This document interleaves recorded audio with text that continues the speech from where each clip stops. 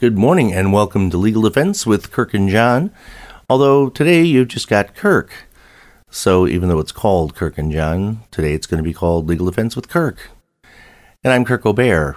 John is in the middle of prepping for a very complicated trial. I'm going to be helping him with that a little bit later today as we collaborate on a lot of our cases, most of our cases actually. But a couple things I want to talk about this week. First, I want to talk about the new bill signed by Governor Evers that is an attempt to address the backlog and notification issues that we've seen over the years with DNA testing and rape kit testing. And then I want to talk about the ongoing issues we see with bail problems, including, as we all know, the very low bail that was set for the individual that then bonded himself out and ended up driving his car into the holiday parade down in Waukesha and killing several people. But first, let's talk about this issue with the rape kit testing. And just by way of background, so you know how things work in Wisconsin, we have just a couple of centralized locations that do forensic testing of all manner of evidence that gets sent to the crime lab from different law enforcement agencies. And I would say that the bulk of what they receive, and we're talking about all different types of evidence, is can be related to a case that's under investigation that hasn't been charged yet, or it has been charged, but there's no real telling whether or not a case will be proceeding to trial, or if there's going to be a need for any kind of actual results. Understanding that a lot of cases do end up settling. The crime lab over the years has had to, just by virtue of funding and personnel issues, has had to triage what they get. And of course, when we're talking about rape kit testing, I know it sounds like that should be something that should be highly prioritized, and it should, there's no doubt about that. But a large quantity of what they do receive in the form of these rape kits are either unknown assailants or people that are not charged, or something is going on where they have to determine when, in the process of doing all the other duties that they're required to do, they will work in the process of working through this backlog of testing. And just so you know, a typical rape kit involves, don't want to get too graphic here, but it includes testing of bodily fluids that may have been left behind. It involves basically looking for fibers, hair, all kinds of things that could help identify the source of, what had happened in this situation, in a situation such as that. Now, in a case where they don't have a comparable sample, what the crime lab is being asked to do is to develop a DNA profile without someone to compare it to. So in that type of situation, what has happened over the years is that when it's kind of an unsolved case and it's an unknown, there's no pending case, there's no arrested person, they tend to, just by means of, by operation of, how much money can be spent and how much personnel can be devoted to such a situation, it just has to get put on the back burner, because every single day the crime lab is receiving all of the types of evidence, tons of evidence of cases that are either under investigation or are going to be going to trial very soon. Interesting fact that occurred during this COVID time period with, they didn't have the ability to process things as quickly during that time frame. And at some point, I think it was a couple years ago, right around the time COVID started, the crime lab came out with a policy that they told all prosecutors in the state that they're not going to be testing for non-felony possession of THC cases, because there are thousands and thousands and thousands of them, which, if you look statistically across the state, those cases tend to get resolved and not go to trial. They're not as serious, of course. And they would not be testing them unless specifically ordered by a court. That eventually did change as they created a huge backlog of cases during that time frame where they just simply weren't testing for those types of cases. And, they eventually sort of started doing that again. But the thing that triggers the testing in a case, let me just give you a typical example. Let's say a law enforcement officer gathers some evidence and they obtain suspected marijuana. They, of course, can do a field test on it. It's called the Duquesnoy-Levine reagent test, and that can indicate the possible presence of tetrahydrocannabinols, THC, but it is not admissible because it's not specific enough to rely upon to say that it is, in fact, that substance. So what happens is that substance will be packaged up by the law enforcement agency, sent off to the crime lab with a request to test it, and they'll get around to it with all the other testing that they have to do. And for many years, the way that the crime lab has allocated their resources is if the prosecutor can indicate that there is a firm trial date that is scheduled, then they will try to meet that deadline, so to speak. They will get a result done before a certain date. Now, the problem with that is that many counties have procedures whereby they don't set a trial date at the inception of the case. Other counties have procedures where they do set a trial date, but everybody knows that it's not, a firm trial date because it's the same trial date that maybe 40 other cases are sharing for that same day. And what was happening is that, we would have an expectation. The parties, the people involved with the case, would think, okay, you send results off to the crime lab, we'll get them back in 4 or 5 months, then we'll know what we're doing.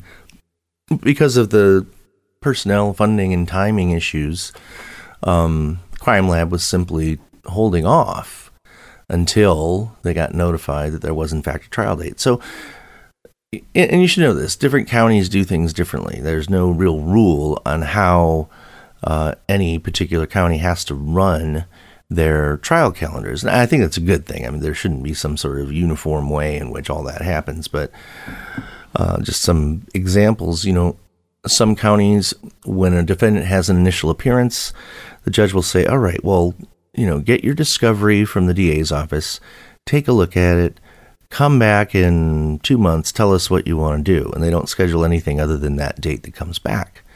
Other counties might say, okay, we know that you're going to get the discovery, and it'll probably come in, in a week or two. Then we want you to have a pretrial conference with the DA's office. Then we're going to forecast a little while after that a potential plea hearing or change of plea hearing, and then we'll set a jury trial perhaps a week after that, the whole process being maybe 3 months long. Those are a couple of examples how things can go differently in different counties. Other counties will simply just wait until the parties say, hey, we've reached a deadlock and we're not able to resolve the case, and now the only option left is to set it for trial, and that's something that can take, a year or something. So, part of what goes on at the crime lab is that they take all of that into account, or the many variations in how things proceed. And again, statistically, the number of physical items that they receive that are needed for testing, a very, very small percentage of those items actually end up being needed for trial.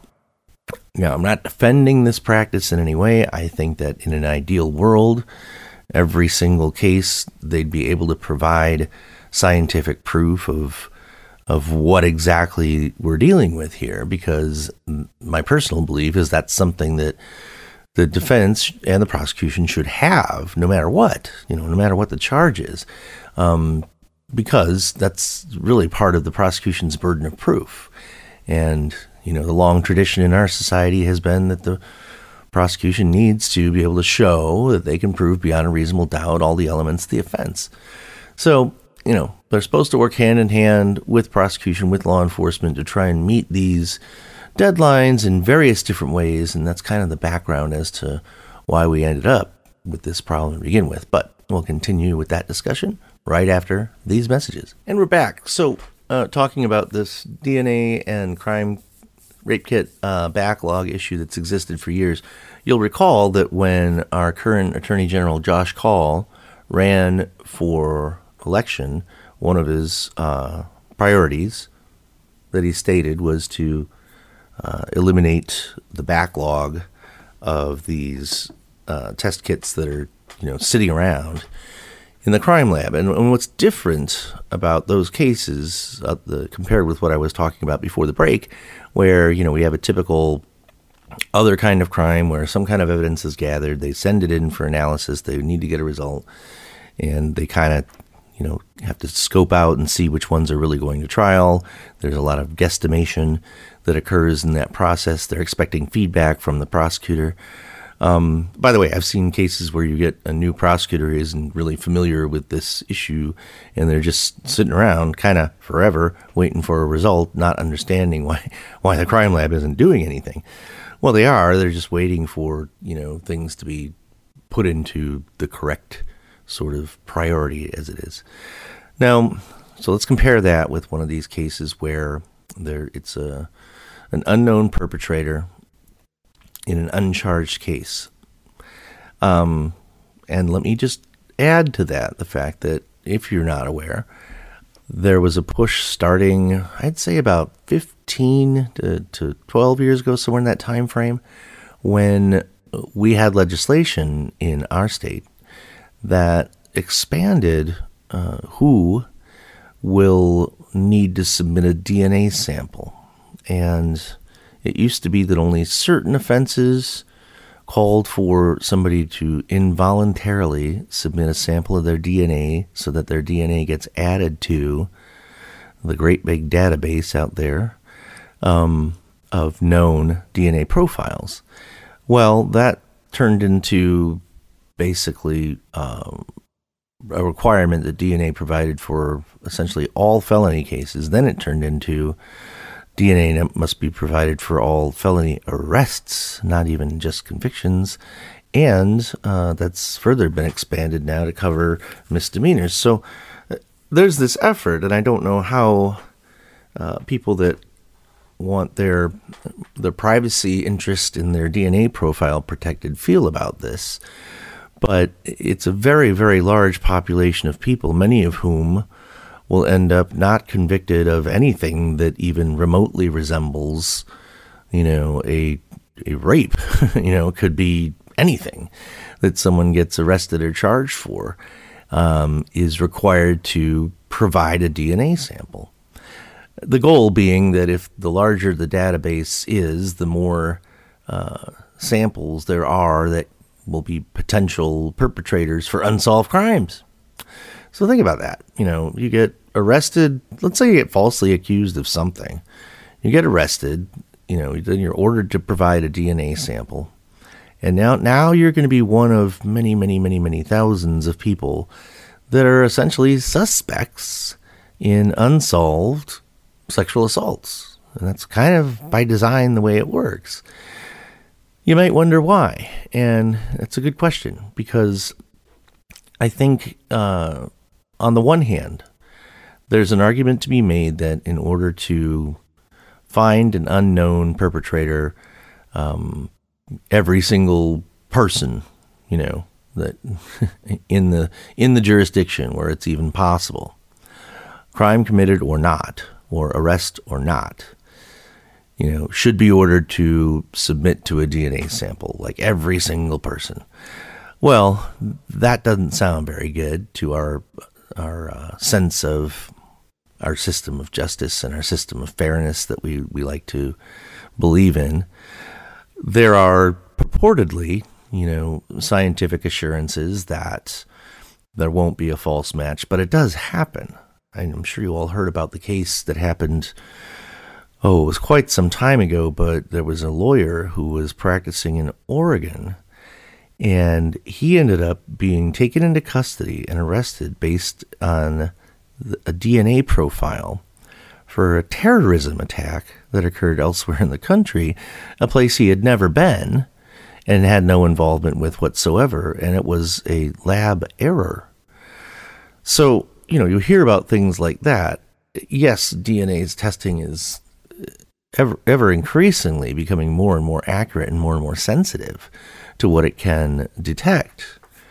However, because of the fact that there are still human beings involved in this process, there are still people that can commit errors in what they're doing in the laboratory, especially if they're pushed for time and pushed for, to meet some sort of deadline. You can just see the potential here because it's not necessarily a robotic automated process where there is no potential for problems. So just think about that as a society. What does that feel like if every single person who lived here was mandated to provide potential evidence of being involved in some other crime that they're not being investigated for? It just runs afoul of what we think of living in a free society. I will tell you, though, that this controversy arose many, many years ago, maybe 30 years ago, in the military, because there was a time in the early 1990s when all branches of the military made a decision that all service members will provide a DNA sample. And it was for similar purposes, but also because when someone's in the military, they can be ordered to do something, and you can't say no because you're an American citizen or whatever, No, you're in the military, you get ordered to do something, you have to do it. So they were gathering DNA samples from every military. My DNA is in the database because I was in the Air Force. So anybody who served in the military over the past 30 years or so presumably has that DNA profile somewhere in a very large database of DNA profiles. So I do recall I was in a prosecutor's office at the time, and there were certainly quite a few people that had a philosophical difference in why they might not want the government to have possession of their DNA. And you might recall this is also right around the first time that they were starting to be able to successfully clone animals. And I remember the argument saying, hey, if we can clone sheep today, who knows what they'll be able to do later? And if the government has possession of my DNA, who knows what they'll do with it? Because then they've got it forever, right? Well, they will have it forever, assuming that it remains intact and they store it someplace where it can be utilized and the profile's developed in a way. But, as technology gets better and better and better, I'm not sure, how those profiles stand up nowadays to the ones that we receive now. But yeah, that was the argument. I don't want the government to have possession of all of my genetic code because who knows what they'll do with it 100 or 200 or 1,000 or 1,000,000 years from now. Okay. Yeah, I get it. Kind of an interesting argument, but in the military, the answer was, who cares? Give us your DNA. The reason that that was something that happened during that time frame was because, and for good reason, there had been military accidents, there have been plane crashes, there have been times when someone was missing in action and bodily remains were later found, and so on, situations where it was not easy to identify who the service member was. And this was an effort to have basically every military person cataloged so that if something happens, they're involved in combat and their remains are not discovered until quite some time later, they'll be able to give the loved ones, the peace of mind, as it were, that that person's remains can be returned home. So that's where kind of all that started. But it was the beginning of a push, kind of all over the country to build this DNA database to get as many, samples in there as possible. And there have been cases where someone submits a DNA profile for, a relatively minor incident, and eventually, when they run the profile against some sort of, rape kit or something, many, many years later, they'll come back with a positive hit. We've seen those cases prosecuted. And, hey, it just happened a few years ago. There was a very, very old case that had been pending for years and years and years, and there was a hit on that person's profile. That person ended up getting charged and ultimately convicted of a sexual assault that had been a cold case for many years. So, that process works if that's something that we can correctly allocate resources to and make it enough of a priority. We'll be right back after these messages. So I'll just follow up here and kind of close the topic of the bill that was signed by Governor Evers recently. And, this is a step forward in terms of providing victims of those sexual assault cases an ability to track what the status of their kit is, to be notified of when it may be tested, when results are received, if ever, and so on. So to make it so that there is an accountability for that process, because the way it had been for many, many years is that someone would be a victim of a crime like that, and then they wouldn't hear anything. We'll get back to you, type thing. And so that's something to try and make the process more efficient. There's also been kind of as a policy statement, a means by which to prioritize those cases. But as I've been trying to indicate here, the real problem is that many times there is not a known suspect, and the purpose behind having that evidence is to see if it can be compared against the millions and millions and millions of DNA profiles that have been collected, and see if there's a match, which is a very complicated process. So, switching gears here, a lot of fuss, and probably rightly so, has been made over the fact that the individual that plowed his car through the Waukesha parade and ended up killing a whole bunch of people had just recently been released on a very low cash bond in another case. And this is one of those situations where I think when the public hears about this and there isn't really much understanding about how the process works, it's very easy to Monday morning quarterback this type of scenario, because knowing now what happened and then going back to before it happened and nobody knew it was going to happen, it's a difficult process to determine who out there is potentially dangerous or capable of doing something like this. On the one hand, every single person is capable of doing something like this, as we've learned many times over the course of history. Sometimes you don't know who's going to do the terrible thing that they end up doing. And we don't live in a society where we should assume that every single person who lives in our society is capable of committing a very heinous act. And then, that's called totalitarianism or dictatorships, when no citizen is trusted to have any free will or self-determination, that they are, basically kept in a structured, squelched sort of situation. Now, you have to understand how this bail process works. And a lot of people, as we're hearing more and more input as a result of Marsy's Law, which gives victims in a criminal case, I guess, an enhanced voice in the process, where they're consulted with, they're asked if there's anything they want to say, and so on. we're seeing in court people chiming in on the issue of bond. And it goes all over the place. Sometimes someone will say, my husband's in jail. I need him home. I want you to reduce the cash bond that we can't pay. In that scenario, they'll tend to say, well, sorry, too bad.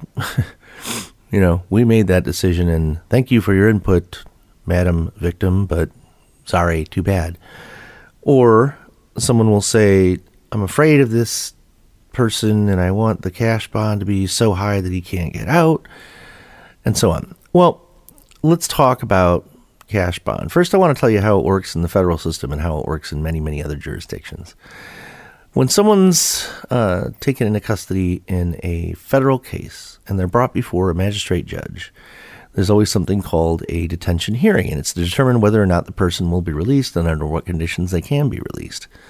The federal system makes it kind of, black and white in the sense that depending on what the person's facing, if it's a crime where the minimum penalty, I should say, applies and it's over a certain amount of time, then there's a presumption of detention that can only be overcome if there is compelling evidence that the court can fashion appropriate limitations on the person's conduct and monitoring to make sure that they are not a flight risk and also aren't a danger to the community. When you don't have that type of statutory provision that kicks in that presumption, basically a person can be released under a variety of conditions, and it very rarely includes having to post any kind of cash, because cash in and of itself is kind of an outdated way of trying to get people to return to court. And I think that society has evolved beyond the point where that even makes any sense anymore.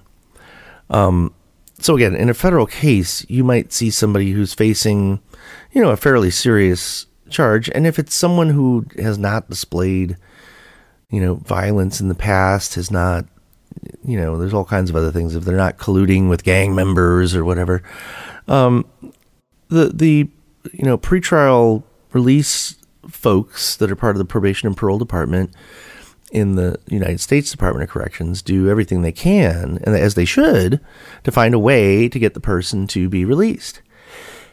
Excuse me.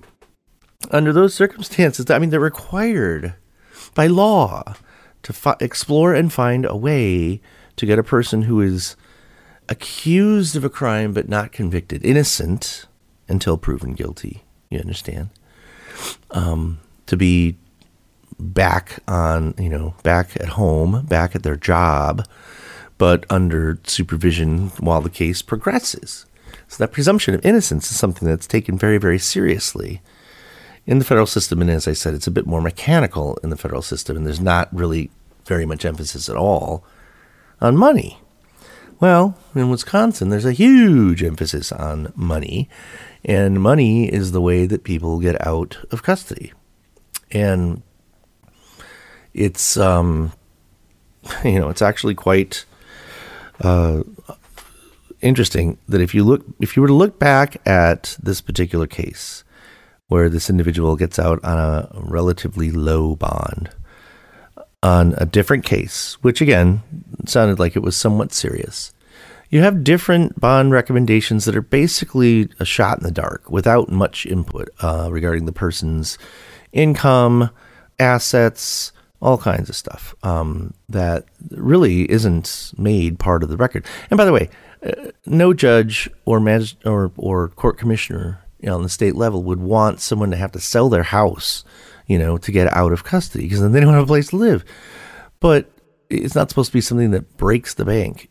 Really, the determination is twofold. One, how much money should be posted in order for someone to be assured, so the court to be assured that they will return for their next court date. That's really the main thing. Here we are, we're facing charges.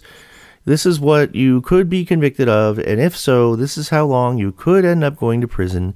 So we don't want you to freak out and flee and hide. So we want you to put some money in the system so that you have an incentive to come back. You add another layer to that, and the courts are supposed to determine what conditions, given the current allegation, which is a mere allegation, And sometimes the facts are not really known at all at that point, and to make a determination about, what do we do to protect the community given what we know right now.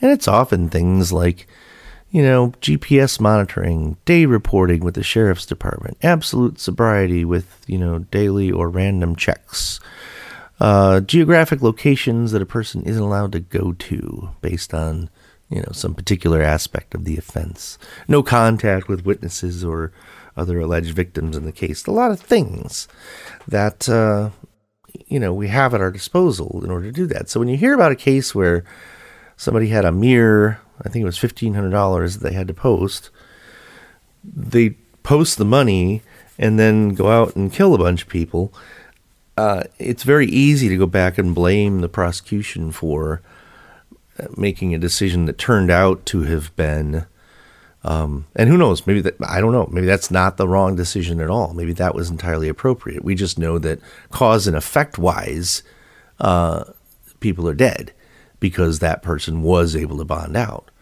It's a little bit of a nonsensical argument in the sense that, first of all, what if it had been $1 million bond and the person posted the $1 million and the same thing happened? Or what if the person hadn't been in custody for a separate incident for any reason? We wouldn't even be having the discussion because it wouldn't be something that you could say, aha, look, this person did something wrong.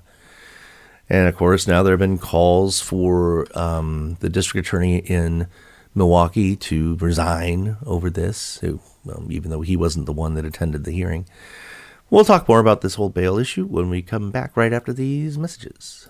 It's funny. I find that as I get older, when I want to concentrate on what I'm saying, I have this tendency now to close my eyes.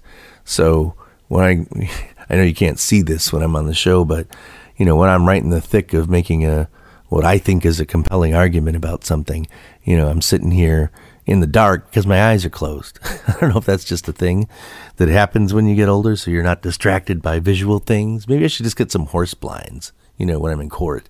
That'll help me, focus on what I'm saying. I don't know what I'm talking about. Anyway, back to this whole bond issue. As I said in the last segment, the federal system has a very strong preference against using money as part of the equation. And many states are moving towards that model where money isn't the issue. It's not like how much money can you come up with. The question is, what can we do utilizing the myriad of other resources and technology that we have that makes it so all of those conditions of, can be met. Right now it's like super easy to, to notify the border, customs and borders agents that such and such is ordered not to leave the country and shouldn't be allowed through the airport. Or I know it's a little harder when you're talking about checkpoints and things like that. But look, we live in the modern world where things are computerized, and there's certainly plenty that can be done to make it less likely that someone's going to sneak out of the country.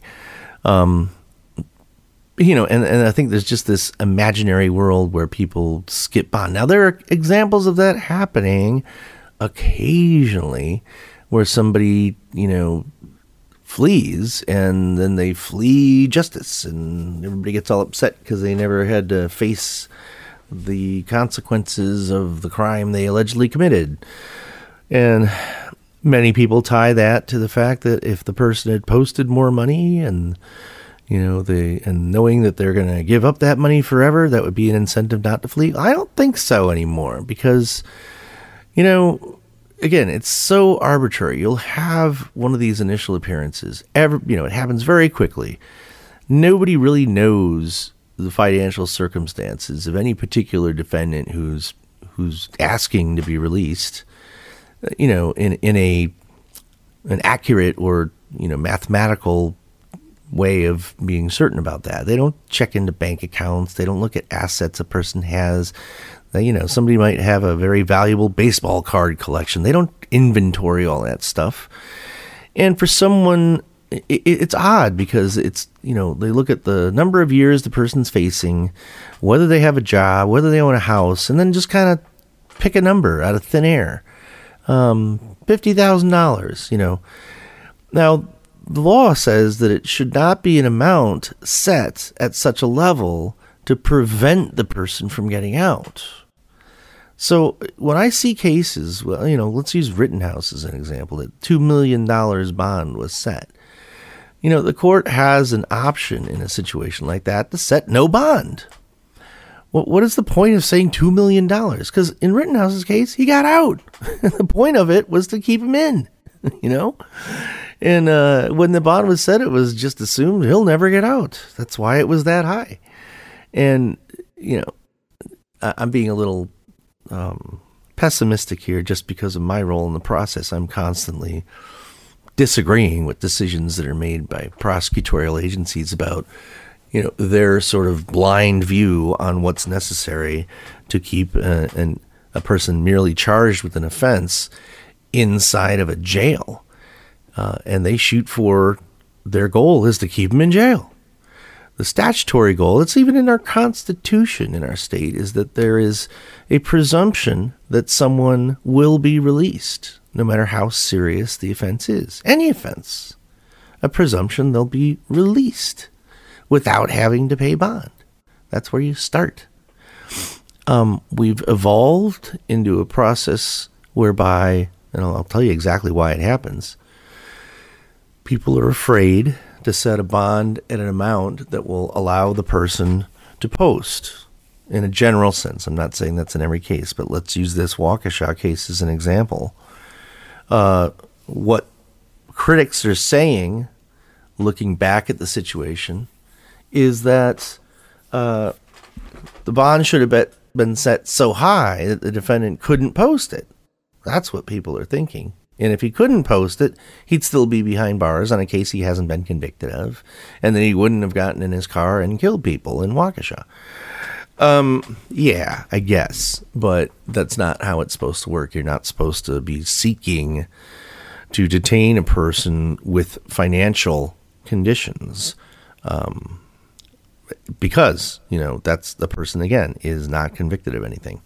So there's a number of things that contribute to all of this. And part of it is that district attorney's offices, especially in some of those larger counties, Milwaukee being a prime example, will receive a lot of criticism if they are asking for bond amounts that are unachievable. And if it becomes a situation where it's clear that the person will never be able to post the bond, they're sitting in custody. You got to understand, we also have a crisis going on here in Wisconsin where the public defender's office cannot provide representation for every person charged with a crime who's eligible for it. And by the way, to be eligible for it, you have to be virtually completely indigent with no assets, no car, no house, no bank accounts, no savings, nothing. You got to be more or less homeless or living with your mom, to get that type of, and I'm exaggerating just a bit, but it's pretty close to that. But then there are people that can be represented by attorneys that are appointed by the court at county expense that they have to reimburse. There's also public defender appointments where they can ask people in the private bar to volunteer to basically take a case at a very low compensation rate. But, it's a broken system because people are sitting in custody without the ability to post bond or even get a lawyer because there's a massive shortage of people who are doing the business of defense for free. How many doctors out there are doing open heart surgery for free? That don't see a lot.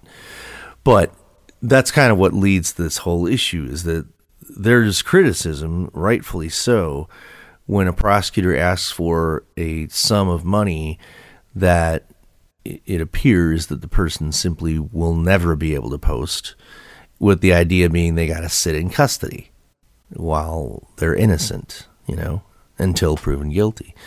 So, a conscientious DA's office, or maybe not even, I shouldn't even say conscientious because it's just law that it has to be considered that way. When something like this happens and you can look back and say, gee, if something else had happened, this wouldn't have happened. Yeah, you can play that game going all the way back to, the beginning of time. If A didn't happen, then B wouldn't have happened. Yes, of course. But that's not helpful, and it's going to be one of those lightning rods that, frankly, is going to result in us going backwards on that issue. And remember, our system is designed in such a way that innocent people can and are taken into custody for things they didn't do. I meet people every single day, that contact my office and want my help where they have done nothing wrong, period. Yet they're being suspected of something very bad. And it's the way the world works. If you think that you're immune, I hope that you don't know anybody or talk to anybody or do anything, because if you do any of those things, it's always a potential. It's a possibility that you could be in the wrong place at the wrong time. You've upset the wrong person, and they're using the legal system to come after you or whatever. There's a lot of different ways that this can pan out, and someone who never expected to be tangled up in our legal process suddenly is, and now is being treated as though they've done the thing that they're accused of. And that goes into consideration for how much money they got to come up with. And let me ask you if this is fair. Let's say somebody has just a lot of money, all right, like a whole lot of money, and they're accused of a crime. They come in and they say, all right, your bond's $10,000. For that person, they're like, fine, whatever. I'll just give it to you and no problem. But if you're somebody that, your annual income is about that level, it's a big, big difference. And it makes all the difference, in fact. Freedom or not sometimes depends on how much money you have. And that is not the way our country is supposed to work. We have provisions that prevent excessive fine, excessive bail, all these things that are designed to keep our presumptions of fairness, our presumptions of innocence intact. So before you come to the conclusion that somebody made a grave error in the Milwaukee County DA's office, I hope you can understand the background and context. That's all the time we have for this week, but please tune in next week, as you can every week, every Saturday, right here from 8 o'clock to 9 o'clock on 1330 and 101.5 WHBL. This has been Legal Defense with Kirk and John. Have a great weekend.